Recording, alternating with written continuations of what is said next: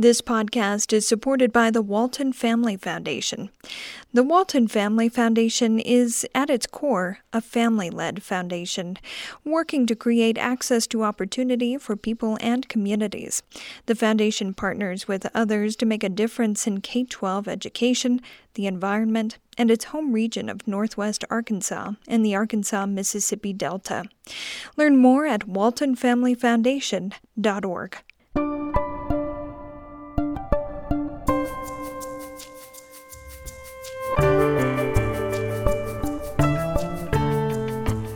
This is Aspen Ideas to Go from the Aspen Institute. I'm Trisha Johnson. Americans' understanding of racism shifted during the 1960s civil rights movement. Its leaders knew that opportunity to vote and economic equality were key to making real change. They were savvy about using the media to reach people around the nation. Stanford Law School professor Pamela Karlan says helping people to see the relationship between their lives and the lives of others is critical to creating a civil rights movement. She says the media is still crucial for increasing awareness of systemic racism in 2020. Black men in this country have been killed and brutalized by police for years. The difference with George Floyd was that it was caught on videotape. And that is a very powerful message, getting people to understand that this is about people like them. Aspen Ideas to Go brings you compelling conversations from the Aspen Institute. Today's discussion is from Aspen Ideas Show Up. The history of the American civil rights movement offers lessons for unraveling systemic racism. Today's activists need to work from outside and within the political system. Pamela Karlan is an expert on voting and political process. She's worked with the California Fair Political Practices Commission, the NAACP Legal Defense Fund, and the U.S. Department of Justice Civil Rights Division. James Steyer founded and leads Common Sense Media, a child advocacy and children's media organization. He teaches civil rights, civil liberties, and education at Stanford. They discuss the 1960s civil rights movement, LGBTQ and women's rights, and the path to equality for all people. Here's Steyer. My colleague Pam Karlan and I are delighted to have this discussion with you about lessons from the civil rights movement and advocacy today. It's such an important topic. I came up like Professor Karlan and my good friend Pam through the civil rights movement. I'm a former school teacher, but I went to law school in order to be a civil rights lawyer. Actually, in order to be a civil rights lawyer at the NAACP Legal Defense Fund, which of course is part of the incredible history of the civil rights movement. And it was there that I first met Pam Karlan. That was my dream. That's the reason I went to law school. And in fact, it shaped my career. I've spent the last 25 years or so doing child advocacy as opposed to civil rights law. But my classes at Stanford are all focused on civil rights and civil liberties. And I have a particular affinity for the civil rights movement itself and the impact it had on my life, on our society, on my kids' lives. It's why I'm so pleased to be here today with Pam Karlan. So Pam, why don't I turn it over to you and then let's get the discussion going. Like Jim, I went to law school to be a civil rights lawyer. When I was in high school, I read a book called Simple Justice by Richard Kluger, and it's the story of the civil rights movement that led to Brown against Board of Education, where the Supreme Court held that public schools in America could not be segregated on the basis of race. I started out doing voting rights and employment litigation. And in addition to doing voting rights litigation and employment discrimination litigation, I also kind of branched out into doing LGBT rights issues and reproductive justice rights issues. And last year at the Supreme Court, I had the honor of representing two gay men who sought to use Title VII of the 1964 Civil Rights Act, one of the foundational statutes of the Second Reconstruction, to protect themselves against discrimination for being gay in the workplace. And we were fortunate enough to win the case 6-3. And so when we start talking about the lessons from the civil rights movement, I'll have a couple of things to say about that as well. So I'm super glad to be here. I'm looking forward to your questions.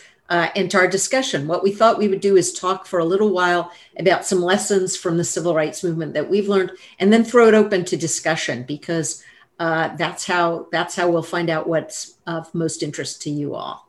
Jim? What has always moved me about the civil rights movement is not just the extraordinary success that this movement had. It was a movement that had enormous impact in society. And it changed our society on many, many different levels. And I would argue that none of us today are the same, nor have our lives been the same because of the impact of the civil rights movement. But if you ask me how I would think about the original civil rights movement, what strikes me by far the most is the extraordinary stories of great personal heroism and leadership on the part of the people who made it happen. And, it's interesting, Pam said that she decided to become a civil rights lawyer when she read in high school Simple Justice by Richard Kluger, a book which I have lectured out of for 20 years at Stanford University because it's an incredible set of stories. But just to mention a few for you, and then I'm going to turn it over to Pam. I mean, if you think about it, and the civil rights movement, there are so many different ways that it started, but one of the most emblematic starting points was the Montgomery bus boycott of 1954. And you think of, it's not just Rosa Parks, who was a carefully selected leader of that movement, refusing to sit in the blacks only section of the bus, but it was also the people who organized on the ground that bus boycott that was such an economic and personal hardship on the people there. And then, of course, it's when Martin Luther King Jr., a young minister of 25, 26 years old, ended up becoming the leader of a movement surrounded by other clergy and people with far greater experience and leadership. But he emerged in Montgomery and to the extraordinary role he played in all of our lives. The other one that always touches me so much because it involves kids is, and I'm a child advocate, is that Little Rock Nine, the kids. It's the kids who integrated Little Rock Central High School.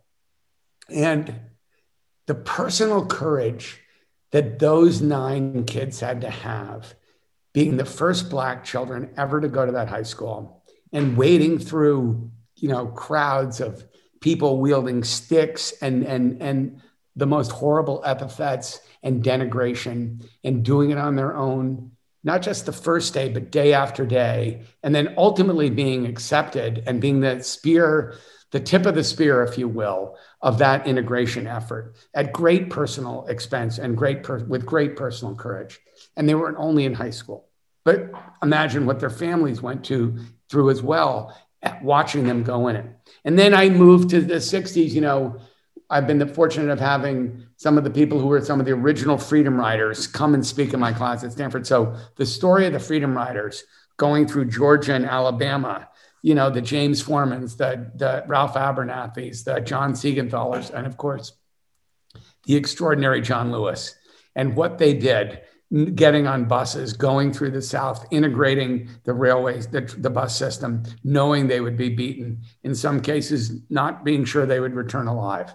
The extraordinary courage they had, and the nonviolence with which they practiced it in the face of disgusting white supremacist movements that sadly have in some ways reared their ugly heads again in America, some 58 years later. But the Freedom Riders, and then finally, you have to say, because there's such a loss when someone as great as John Lewis leaves us, but Selma and the Bridge to Freedom.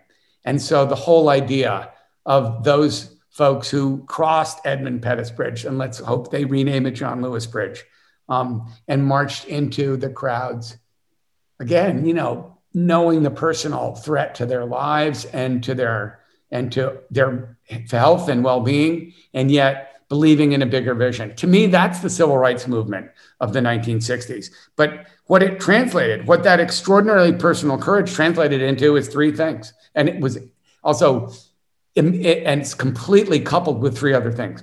Strategic leadership, really good leaders who really were smart and thought about what they were trying to achieve and then went about and did it and organized well. Second, the creative use of media. Now, media in those days was completely different than it is today. And you had the 3 major television networks and sort of the advent of broadcast television.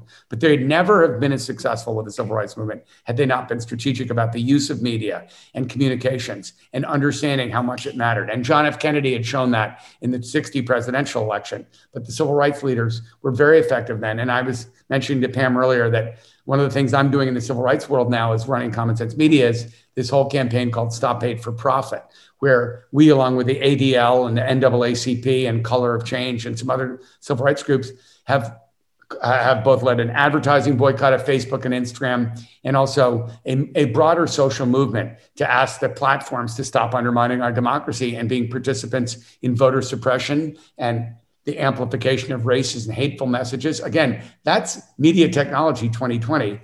What I say about the civil rights leaders of the 60s is they were very smart about the mediums of those days, TV, radio, and print. And then finally, success. And that's what it's all about, baby. They succeeded. They changed the world. And I would tell you we're at this cusp of an incredibly important moment here, the most important election of our lives, and hopefully a new civil rights movement and advocacy that we've seen burble up since the murder of George Floyd, but will hopefully deliver huge results in 2021 for everybody in this society, but most of all for kids and disadvantaged communities and communities of color. So that's my intro. And I turn it over to my colleague, Pam. Yeah, so I thought what I would do is talk to you about kind of 4 lessons that we learned from the civil rights movement in the 1960s that I think are applicable again at this moment. One thing to keep in mind is that the promise that everyone in America could vote as a matter of the law on the books existed long before the civil rights movement. But the civil rights movement is when we finally got full enfranchisement in the United States. And we're at a period again now where we're seeing once again the kind of vote suppression that we saw in the 1960s. So the first thing to say about the 1960s civil rights movement was it was about voting, but it was about so much more than voting, because a lot of people, I think of their civic duty as simply being to show up on election day and cast a ballot for one of the major party candidates and then go back to their lives. And I think the civil rights movement understood that voting was the beginning, in some sense, of the process of gaining equality and justice. It was not the end of the process. And that's a really important thing to keep in mind today. And I'll just give you one example that I think is especially powerful, which is in 1870, when the 15th Amendment to the Constitution was ratified, that amendment enfranchised about 1.1 million Black Americans. It only enfranchised men because women couldn't vote then, and it only enfranchised people over the age of 21. Today, we disenfranchise more Black men than were enfranchised by the Constitution through disenfranchisement based on convictions for crimes. And one of the things we're seeing now is that the courts did nothing to protect people against that kind of disenfranchisement, but people working in the streets, getting initiatives on the ballot and the like, have changed that. So that first lesson about voting is you can go to the courts for some of it, but you have to go to the streets and you have to go to Congress and you have to go to the ballot box for other parts of getting people the right to vote, the right to cast a ballot, and to have that ballot counted. And that's the first lesson from the civil rights movement. The second lesson that I want to talk about is to elaborate on what Jim was saying about the role of the media. And here, Black people in the South had been beaten for years trying to register to vote. Sheriffs in the South had been enforcing white supremacy for years without there being much change. How did we end up with the change? Well, the civil rights movement was very strategic in looking for opportunities to bring to the nation's attention what was going on in the South. So they did marches when they knew there would be camera coverage of the marches. And they did those marches in places where they knew it would provoke a reaction of violence and suppression. And so 2 of the things that happened in the civil rights movement that I just want to kind of highlight for you here, because I'll turn then to the contemporary issue, which is when the civil rights movement tried to work in Albany, Georgia, it failed because the sheriff of Albany didn't overreact. It was the overreaction that caused people to recognize. The second thing that the civil rights movement taught us about media is something that's disquieting, but it's important for you to know if you're going to be strategic. And that is In 1964, the Student Nonviolent Coordinating Committee, SNCC, ran something called Freedom Summer in Mississippi. And the idea of Freedom Summer was to hold a shadow election to show how Black people in Mississippi would vote if they could vote, because as of 1964, only 6.4% of Black adults in Mississippi were registered. And they did citizenship classes, and they did classes to try and teach people how to pass the literacy test, which was tremendously unfair. And what got people's attention was when 3 of the civil rights workers who were working in Freedom Summer got kidnapped by the Klan and ultimately murdered. 2 of those civil rights workers were white and from the North.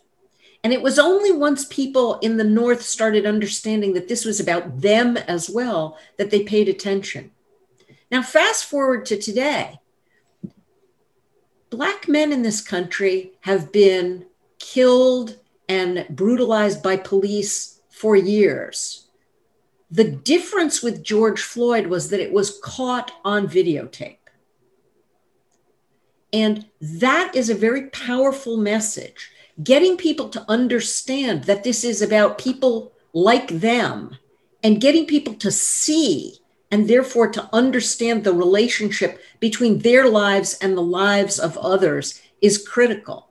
One of the really fascinating things that pollsters have discovered in recent months is that the so-called racial resentment score among young people in the United States has gone down. That is, white young people today are less likely to hold prejudiced views about Black people in the United States than they were a year or 2 ago. And that's partly because of the coverage of Breonna Taylor and of George Floyd and of several other people who lost their lives to police violence. So the role of the media and the role of getting people outside of the group that's seeking rights to understand those rights is critical. And here I'll just make another observation, not about the racial justice part of the civil rights movement, but about contemporary gay rights, which is the point at which the gay rights movement started to succeed dramatically in the United States was the point at which people who were LGB came out of the closet, because that meant that people who were not themselves gay started to understand that people they respected, people they worked with, people they loved, their children were gay. And so right before the argument in the United States against Windsor case, which was a challenge to the Federal Defense of Marriage Act that I worked on, Senator Rob Portman from Ohio came out in favor of same-sex marriage after being against marriage equality for all of his political career. Why did he do this? Because his son came out to him. And he wrote an op-ed that said, I want my son to be able to get married in the same way that I wanted my other children to get married. And so that ability to try and build bridges across a divide is critical to a civil rights movement, because generally you're in a civil rights movement, the group that's seeking its rights is a minority numerically of the population. And a numerical minority is not going to win at the polling place on its own. It has to build a coalition. And so one of the lessons from the civil rights movement is the various ways of building that coalition. The third point I want to make is about the March on Washington in 1963. Everybody talks about the March on Washington as this march for civil rights, but the actual formal title of the march was the March for Jobs and Freedom, because one of the things that the civil rights movement understood was you would never have full equality in America unless and until you had economic equality as well. And the shocking thing is today we have made virtually no progress since the end of the civil rights movement at equalizing wealth and access to education and access to jobs since the end of the civil rights movement. And that's something that we need to get back to as well. This is not just a movement about police brutality. It's not just a movement about gun violence. It's not just a movement about hate crimes. It's also a movement about economic equality and economic opportunity. And that's critical, that those two things go hand in hand with each other. You can't really get one without the other. And finally, the fourth part of the civil rights movement that I want to emphasize goes back to something Jim was saying about Dr. Martin Luther King Jr., which is that the civil rights movement was built not just on rational argument. It was built not just on arguments about particular rights, the right to vote, the right to a job, the right to housing, or the like. But it was also built on a moral crusade, and it was built on a religious foundation as well. Because people of faith, almost every faith, has requirements of care for the poor, care for the vulnerable, recognize the dignity of all people. And so it's no accident that the civil rights movement of the 1960s was led by people like John Lewis, who had gone to seminary thinking he would become a minister, or by Dr. Martin Luther King Jr., or by Reverend Fred Shuttlesworth, all of them ministers. The same thing is true today. I think after a long period in America where religion was thought to be solely the province of conservatives and reactionaries, we're starting to again see a religious movement as well as a civil society movement. And there's no better exemplar of this, I think, than Dr. William Barber, Reverend William Barber. So if you haven't seen any of his speeches, go to YouTube and watch them. Go and look at the Poor People's Campaign that he's running. Think about the work that Moral Mondays has done in North Carolina in turning people out to demonstrate for the broad panoply of rights. That is, Dr. Barber recognizes he's not just talking about racial justice. He's not just talking about economic justice. He's also talking about reproductive rights. He's also talking about rights for LGBT folks. And all of these things can come together. The last thing I'll say, and then we'll turn it over to questions, is just to note for you, the civil rights movement is the ultimate success of the civil rights movement in the law was the creation of some foundational statutes. Title VII of the Civil Rights Act of 1964, which prohibits discrimination in employment. Title VI of the Civil Rights Act of 1964, which prohibits discrimination in federally funded programs, which includes almost everything that state and local governments do, as well as universities. Title II of the Civil Rights Act of 1964, which is about public accommodations. And then the Voting Rights Act of 1965, one of the crown jewels of American civil rights. More Black people were registered under its provisions in the 2 years after it was enacted. It was the product of the Edmund Pettus Bridge, and it produced more enfranchisement, more registration in those 2 years than had happened in the previous 75. It has been the statute that has transformed city councils, county commissions, and the like all over the country. And then the Fair Housing Act. That was referred to often as the second Reconstruction, because the first Reconstruction, which came at the end of the Civil War, ultimately failed. It failed when the South engaged in what came to be known as the Redemption, where whites regained power in the South, and the promises of the Civil War and the 13th, 14th, and 15th Amendments were never reached. I fear that we are on the cusp right now of either having the opportunity to have a third Reconstruction or a second redemption. And the choice really is up to people in your generation to take up the work of bringing really to fruition the promises that the Constitution and the civil rights movements of the 1860s and the 1960s did before you.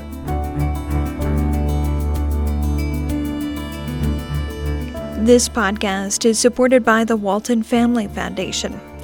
Everyone deserves an opportunity to succeed, no matter where you live, what you look like, or how modest your beginnings. But how do you create access to that opportunity so people have a chance to discover their promise and reach their full potential? The Walton Family Foundation believes in the power of opportunity to transform lives, build strong communities, and protect a natural world that sustains us all. For more than 3 decades, the foundation has been inspired by those who never see a challenge without striving to overcome it. those whose inventions are driven by necessity, the dreamers, the doers, those who are closest to the problem because they are closest to the solution. Opportunity thrives in healthy environments. It withers in ailing ones. Opportunity should never be limited by geography. No one ever solved a big problem by thinking small. It's never easy to overcome difficult challenges. It takes time and steady resolve. One thing is true, everyone deserves an opportunity to succeed. Learn more at waltonfamilyfoundation.org. I think we'll throw it open to questions and the like. Okay, so Stephen's question is, do you believe the success of the civil rights movement can be linked to a clear set of policy reforms, voting rights, marriage rights, rather than specific goals? So that's a great question. The thing about the earlier civil rights movement is its goals changed over time. So the initial goal, I think one thing to say about it is that the goals were, they always had some concrete demands in addition to everything else. So the concrete demand that the Montgomery bus boycott started off with was, do not ask Black people who are already sitting down in the bus to get up and move to the back of the bus when they need more seats for white people. Ultimately, by the end of that movement, which lasted about a year, they were saying no more segregation on the buses at all. And so there was a change. I think you're right that if you just have a movement that says we want more fairness, it can dissipate. So a movement needs at any particular time to have some idea of some short-term goals that it wants to get, and then some longer-term goals. So Pam, I would just chip in and say, absolutely. I think you have to have a framework overall. I mean, we were talking about Rev Barber just now, about among the really current leaders. I think you have to be relatively clear at sort of in a broad set of goals for people to be. I mean, it's interesting because you could argue that Black Lives Matter has been somewhat of a more broad-based, but vaguer in terms of specific policy reforms. I'm not talking about local branches, I'm talking about in general. But I do think that for a movement to have 2 or 3 sort of North Star goals is really effective in many ways. And so I think it's a very good question, but I think it's important. And I also think it goes to the issue that you raised multiple times, which is leadership, leadership has to articulate a vision. That's why Rev Barber is not just a great speaker on YouTube. He has a real vision. He's incredibly smart. But I think you have to lay it out there in a way that people can understand it because they can then see hope for success. That's my quick take on that. Yeah. So I got a question here that said that coalitions are essential because typically a minority seeking civil rights, an exception would be suffragists. Yes. And I think the answer there is no, because at the time that women were seeking suffrage, they couldn't vote. So you had to get a majority of the voters in this country to agree to women's suffrage before you could get suffrage. Today, I think there are obviously a variety of feminist movements in the United States that, if all women agreed with their views, would be majority movements. But the interesting thing about the suffrage movement in the United States is it started in the Western states, which allowed women to vote because they were trying to encourage women to move to those states and kind of be pioneers. It wasn't so pleasant to be in those states in the 1880s or 1890s. And so they started out as states that recognized women's right to vote. And then the movement stalled quite a bit, and it regained its velocity during World War I, and it regained its velocity for a really interesting reason, which also ties in with how 18-year-olds in the United States got their right to vote, which is women started being very critical to the war effort once the United States entered World War I. And that was what kind of vaulted the suffrage movement back into prominence and ultimately got the 19th Amendment, which resulted in women getting the legal right to vote in the United States. Make one last observation about that before we turn back to the questions. And it's a really interesting one that ties in with my point before about coming out, which is after the 19th Amendment was passed ratified in 2020, we really didn't have problems with people being denied the right to vote because of sex in the United States. even though the 15th Amendment, which is identical in every way, except it used the word race rather than sex, we had terrible problems. And that's because women's votes didn't actually, with the exception maybe of prohibition, didn't actually change the outcome of elections very much. I mean, today we have a tremendous gender gap at the national level, in polling data for this presidential election. But that's not been true in our history. I mean, people who thought that giving women the vote would somehow change national policy, it didn't really change national policy all that much. And so, Pam, how about the next one? I wonder how to know when you should think about having a social change from inside the system or from the outside, doing nonviolent protests in Tennessee. In other words, why civil rights activists didn't want to change the system from within. I'll take a quick crack at that, but you should. Yeah, sure. So my take on that is this. So one, if you've worked in the political system, and even the great Professor Karlan has worked within the Justice Department, which is that's sort of within the system. I have almost always worked outside the system, but known the people inside of it. I think that there are a couple of thoughts. One, in terms of big, bold change, it's always going to come from the outside. Not always, but 95% of the time it's going to come from the outside because people will think bigger. And they are unconstrained by internal politics and the dynamics of internal politics with a small p. Second, I think that bureaucracies and large institutions create inertia sometimes. One of the biggest things I would tell you running the biggest kids media and advocacy group in the country is you always want to be entrepreneurial and renew yourself and not be large and stultifying. I think that's very hard when you're inside the government, whether it's let's say our class last night was about the education. So we had two former secretaries of education. They run huge departments with hundreds of thousands of employees, et cetera. That's really hard to move a cruise ship like that, as opposed to from the outside when you can be small. But you cannot do change solely from the outside. You ultimately have to impact people within the system, whether it's Congress people, the president or the executive branch, or your state legislature, or the people in our business, the FCC and the FTC have a big impact on media and technology regulation. But I do think it's much easier to do stuff on the outside because you can think bigger, act more quickly, and probably have less politics involved. But that's my quick take on the question. Pam, anything from you? Yeah, I mean, I'll add one sort of small point and then a larger point. Why the civil rights activists didn't want to change the system from within, they couldn't get into the system.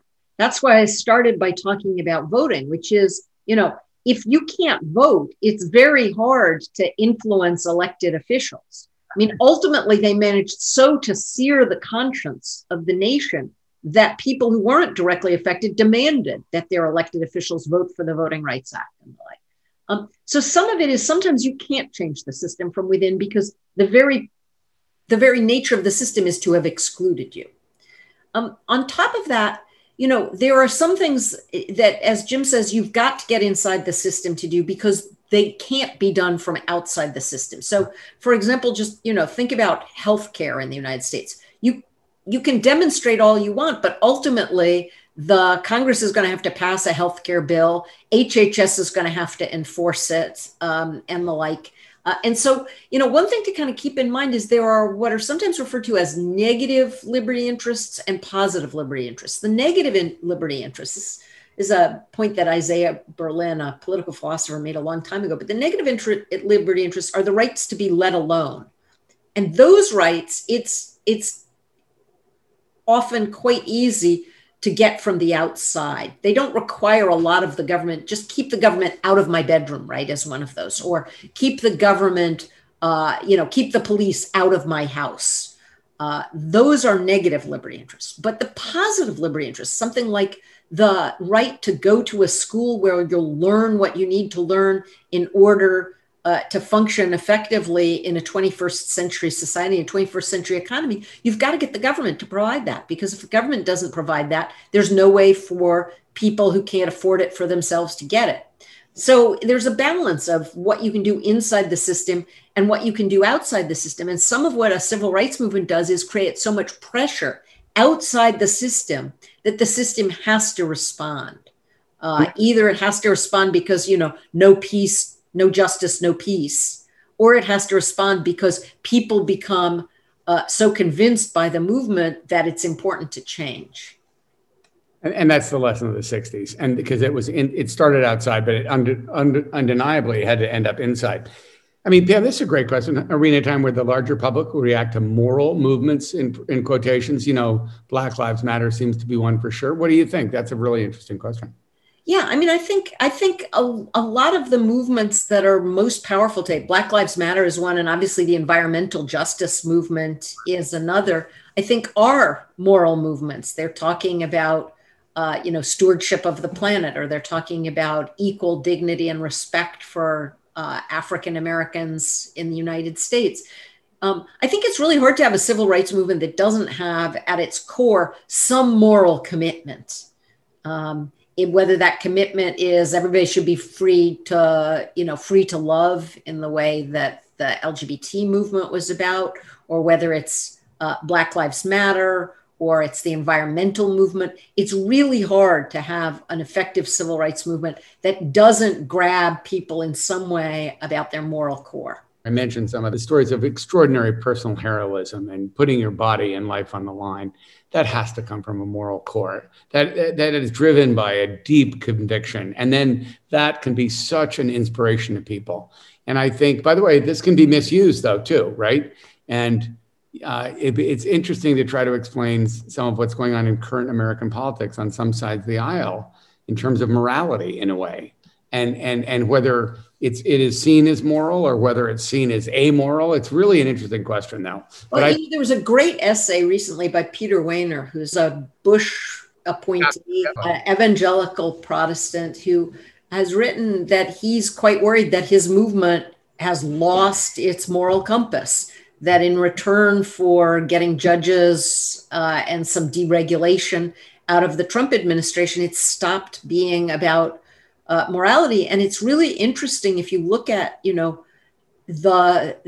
change in religiosity in America over the last 30 years. I think some of that change, some of the decline in religious commitment in contemporary America comes from the fact that people no longer think that religion is about taking care of poor people, treating people with dignity, and the like. It's become, solely about, can I refuse to sell a cake to a gay couple that wants to get married? And how do I ban as many abortions as possible?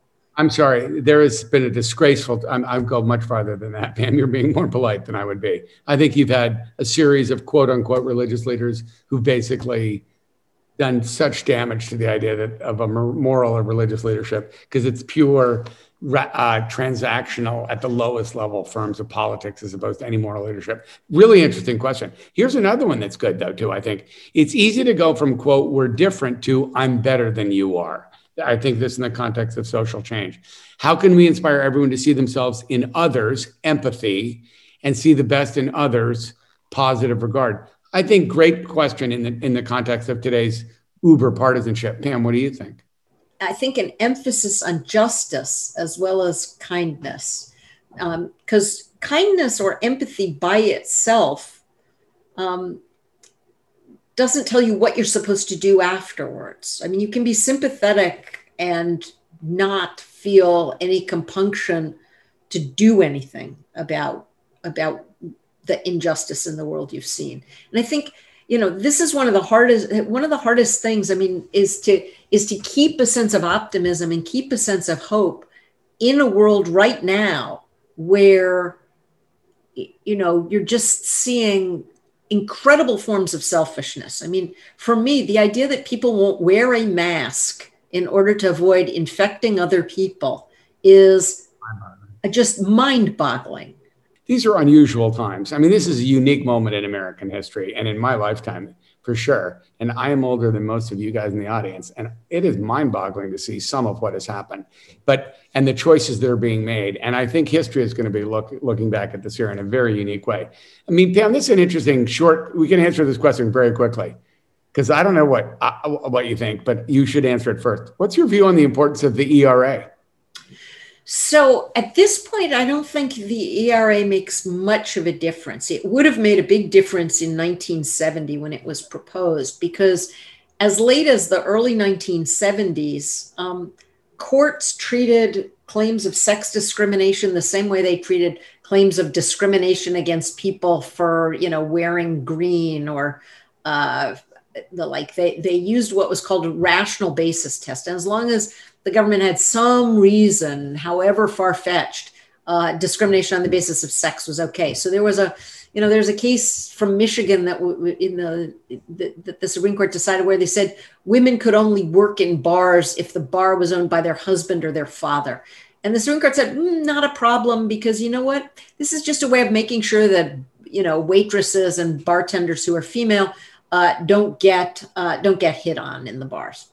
Or women were excluded from juries in Louisiana. And the Supreme Court said, not a problem, because women are home taking care of the kids, right? So the worst forms of stereotypes about women, and they were, as Ruth Bader Ginsburg recognized in her early litigation, a gilded cage. So at that point, having an amendment to the Constitution that said you can't discriminate on the basis of sex would have made a huge difference. But by the mid-1970s, the Supreme Court had come around on this to hold that discrimination on the basis of sex was something the government should be very skeptical of. And so virtually no sex-based discrimination in the law has survived since then. For a while, there were a couple of cases that involved issues connected to pregnancy and childbearing that were treated differently. But even those have largely changed. And statutes today make it make it illegal to discriminate on the basis of sex in employment, in educational opportunities, and the like. So, if the ERA were ratified today, and there's this very real question whether it can be ratified today, because the original proponents of the amendment gave a certain amount of time within which to get ratification, and that time's long past. But assuming that it could be ratified today, it would be deeply symbolic, but I'm not sure that there's any law that is that's okay now, or any practice that's okay now that would become forbidden, or vice versa. Very interesting. I'm not going to add anything because I agree with everything Pam said. Okay, next question. I think this is a very interesting one. It's easy to see why people who are part of an oppressed group should or will engage, but what gives hope or makes progress seems to really be due to people who are not in that group. Real meaningful change doesn't seem possible unless those not in the group can empathize with the oppressed groups. Can you speak to that and the role of outsiders and movements? Okay, I'm definitely saying something about that one, Pam. Yeah, why don't you start, Jim? Okay, because I think about it in the context of my own kids. So I've got 4 kids. They are not a member of a oppressed group. Actually, my son, it happens to be black. Well, your youngest son is. My youngest son happens to be black. And he was completely impacted for the first time, really, by what he saw in the George Floyd murder and the aftermath and Breonna Taylor and all that. And he doesn't talk about it all the time with his parents because he's 16, but it was a big issue. But for our older 3 kids, they are not part of an oppressed group. But the thing that's been most impressive to me as a dad, but I also see this in my role as a Stanford prof and with working with students, is I think the big key, and this is going to be hugely important in terms of whether or not there's going to be fundamental major change over the next year or two, is that post the murder of George Floyd, young people came out, white young people, privileged young people came out. Pam was referring to Mississippi Freedom Summer before and said that 2 white Jewish guys from the North were murdered among the 4 people murdered by the Klan in Mississippi during Mississippi Freedom Summer. Cheney and Schwerner and Goodman were the 2. And that made the rest of white people wake up. And it's the same thing. Pam was so right about her Rob Portman story. Rob Portman completely does a 180 on gay marriage when his son comes out to him. So yes, there's something that happened this time with George Floyd and the aftermath that's different, in my opinion. I do think just the graphic nature of you were right, Pam. I totally agreed with what you said about the fact is with the body cams now and the Philando Castile. Do you remember that one? That I've been there. Again, as the father of a son who happens to be black, I watch all those things and go crazy because I think of my own son and that in being in the backseat of the car, pulling out his driver's license. That's what that guy Philando Castile was doing. Or George Floyd, who's basically just pleading, hi, I'm, what does he change to $20 bill? So I think that they're, for the first time in memory, and I really see this in the Stanford students that I teach, They're thinking bigger and in terms of societal change as opposed to this issue on campus or that thing. And I do think that the key, if you looked at the people who are out marching with Black Lives Matter, it isn't just members of oppressed groups, and it's young people. And that's why Pam keeps coming back to young people, by the way, because so many of the important social movements, whether it's civil rights movement, women's movement, gay rights movement, et cetera, young people are a huge role. And so I'm optimistic, but yes, that's a great question. Pam. I mean, I'm optimistic in one sense, but a little cautious in another sense, which is people need to understand that whatever happens in the presidential election, that is not the end of the rainbow. That is true. You know, people need to keep the pressure on about economic justice issues. Right. People need to keep the pressure on about police reform. I mean, one of the things when I was at the Justice Department during the Obama administration is we had a whole section of the Civil Rights Division that spent huge amounts of its time working with police departments to try and change their culture and change the way they behave. And we need to rebuild all of that capacity. And that requires people to keep the pressure on. You know, if they just say, well, we've gotten rid of Donald Trump. Donald Trump is a symptom of our problems. Donald Trump is not the cause of our problems. No, and I think you actually, in the context of the civil rights movement, look, you got to put it out there on the table right now, folks. You have the rise of a white supremacist tiny minority in our society, given unprecedented megaphones over the past few years, which I never thought was going to happen. I mean, I started out by saying stories from the 1960s when the Bull Connors, that was the police chief in Mobile, Alabama, or whatever, Montgomery or Mobile. But, you know, when you had symbols of white racism, George Wallace standing, you know, or the governor of Arkansas trying to block the Little Rock 9 kids from coming in. You had open white supremacists, open. And, you know, in the 60s, a lot of that got buried, at least in terms of public.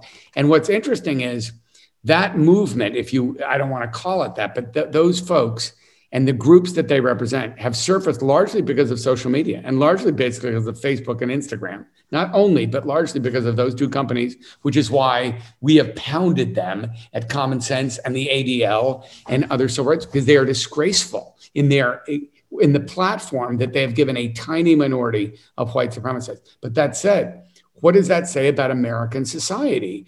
The Proud Boys and all the Boogaloo Boys and all the other, what I find beyond despicable white supremacist groups, they're there. And yes, the president of the United States has actually given them a platform and an audience. But what is that about our country? And what does that say as we go into a civil rights movement of the 2020s? Well, it says essentially that we have never fully reconstructed the country after the Civil War, right? If you look at if the Civil War, if the promises of the Civil War had been carried out at the end of the war, if every Black person in the United States then had been given the proverbial 40 acres and a mule, the wealth disparities that exist in America today would not exist. If we had a government that was more committed to economic equality, I mean, in addition to everything else, we're now sort of in a second Gilded Age on top of everything else. The levels of economic inequality in the United States resemble those at the turn of the 20th century. And, you know, that breeds the kind of racial resentment that you're now seeing, because cynical politicians managed to displace the anger that should be directed at, what Theodore Roosevelt once referred to as malefactors of great wealth. They've managed to displace that onto immigrants and onto Black Americans. And we need to do something about that, which leads to this most recent question, which is about the case for reparations. In some sense, it's impossible to do reparations for what has been done in the United States, because most of the people who deserve the reparations are dead, right? I mean, even if you think about what can we do today. And so the best thing I think we can do is not to try and figure out, which Black people in the United States today are descended from people who were enslaved in 1865, or the like. But to change fundamentally the communities in which Black Americans live so that those communities have the same level of educational opportunities, the same level of employment opportunities, the same ability to vote and elect candidates of their choice that other Americans enjoy. Rather than writing individual checks to people, which I'm not sure, if you had to write those checks, they would be massive checks. And I'm not sure you could get public commitment to that, as opposed to getting public commitment to decent healthcare and decent education and decent opportunities. But Pam, I don't think that the reparations. It's so interesting. When my brother Tom was running for president, he actually called for reparations. He's a hedge fund guy. That was shocking. Yeah, but what did he mean? Let me tell what he means. That's what I was going to say. Because I think what you just did with the definition of reparations was sort of the classic. By the way, I totally agree with what you're saying, offline. But the classic reparations, you're going to actually, figure out how much money is owed to an individual person, an individual family, or whatever. No. But do I feel that let's think of our friend Brian Stevenson or Rev Barber, who you were talking about before. Really, really incredibly important moral leaders, I would say to the audience, moral leaders really leading the next version of the civil rights movement. Brian Stevenson, Rev Barber. But let me say what they're saying. Massive Marshall Plan investment in low-income Black communities. Right. That's very, but hold on. But it's still okay to call that reparations. It is, but I think it's not individual. It's not individual. That's massive investment. And that's why you use the term reconstruction, or redemption. But the thing is this, when Tom came out and said, you're for reparations, other than falling off of my chair, when my brother did that because of his background, but I got it. He was saying massive, massive investment in low-income communities, and particularly African-American communities that have denied so many different ways for so long. So I think that way reparations makes a lot of sense. Just depends on the semantic definition of the term. Yeah, if I could recommend 3 things for folks in the audience to read that I think they would find fascinating. The first is, 4 things. The first is David Halberstam's book, The Children, which is about the students who led the civil rights movement. And then on top of that, John Lewis's book, either the version Walking in the Wind, which is his completely written version, or The March Trio, which is his graphic novel version. And then I would say Ira Katz-Nelson's When Affirmative Action Was White, so that you understand that where we find ourselves today is not just a product of the 200 years or so of slavery leading up to the Civil War. And it's not even about the failure of Reconstruction. It's about what the United States did in the 1930s, 40s, 50s, and 60s that made it impossible during a period of massive economic growth in America for Black Americans to catch up. And it's really important to do that. And then the last thing I would say, obviously, is Coates's The Case for Black Reparations, which is in his book. And it's a terrific discussion of the reparations issue. And I'm going to add 2 more. This is in our professorial. By the way, Pam does this every week in class and the students love it. But here, I'm going to add 2 more. Remember Pam said the book she read in high school, Richard Kluger, Simple Justice? Read that book. You'll never be the same in terms of thinking about racial justice in America and the heroism of the original civil rights movement. And the second thing I would do is go find the TV series Eyes on the Prize. If you really want to be moved and understand where we could go and how grassroots social movements led by extraordinary people during really interesting times, go watch Henry Hampton's Eyes on the Prize. I showed it for years in my Stanford class to incoming students so that they would get a sense of the courage and the heroism, but the vision of the people who led that movement. And let me kick in one more book that I think people will find really fascinating. It's David Cole's Engines of Liberty, and it's about how citizen movements actually changed the Constitution. The first piece of it is about the marriage equality movement, and the second piece is about gun rights. So it will show you both a liberal and a conservative movement and how those movements changed what the courts think, changed what legislatures think, and changed how we all live. If you're in the younger range, 18 to 34, how you view this and then continue your commitment to social change, whether it's inside the system, outside the system, or both, is imperative. So I would just say, learn the lessons of the civil rights movement. Follow up with me and Pam. Find me at Common Sense Media. Find Pam and me at Stanford. But chart your own course in changing America, because this country needs it. We need a new civil rights movement, and we need you to participate and vote. So thanks so much for being with us, and good night. Good night. Thanks, Pam. Great to see you. Great to see you.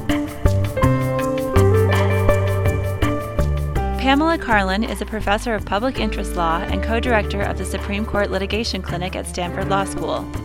As one of the nation's leading experts on voting and the political process, she's worked for civil rights and to establish fair political practices. Stanford professor James Steyer is the founder and CEO of Common Sense Media, which advocates for children and children's media. He's taught numerous courses on civil rights, civil liberties, and children and education issues. Their conversation was recorded in October. Make sure to subscribe to Aspen Ideas to Go wherever you listen to podcasts. Follow us on social media at Aspen Ideas. Listen on our website, aspenideas.org. Today's show was produced by Shauna Lewis. It was programmed by Aspen Ideas Show Up. Our team is Kitty Boone, Keeleen Bretman, Katie Cassetta, Kristen Cromer, Libby Franklin, Ava Hartman, Marcy Krivenin, Azalea Milan, Jonathan Melgard, and me. Our music is by Wonderly. I'm Trisha Johnson. Thanks for listening. This podcast is supported by the Walton Family Foundation. The Walton Family Foundation is, at its core, a family-led foundation, working to create access to opportunity for people and communities. The foundation partners with others to make a difference in K-12 education, the environment, and its home region of Northwest Arkansas and the Arkansas-Mississippi Delta. Learn more at waltonfamilyfoundation.org.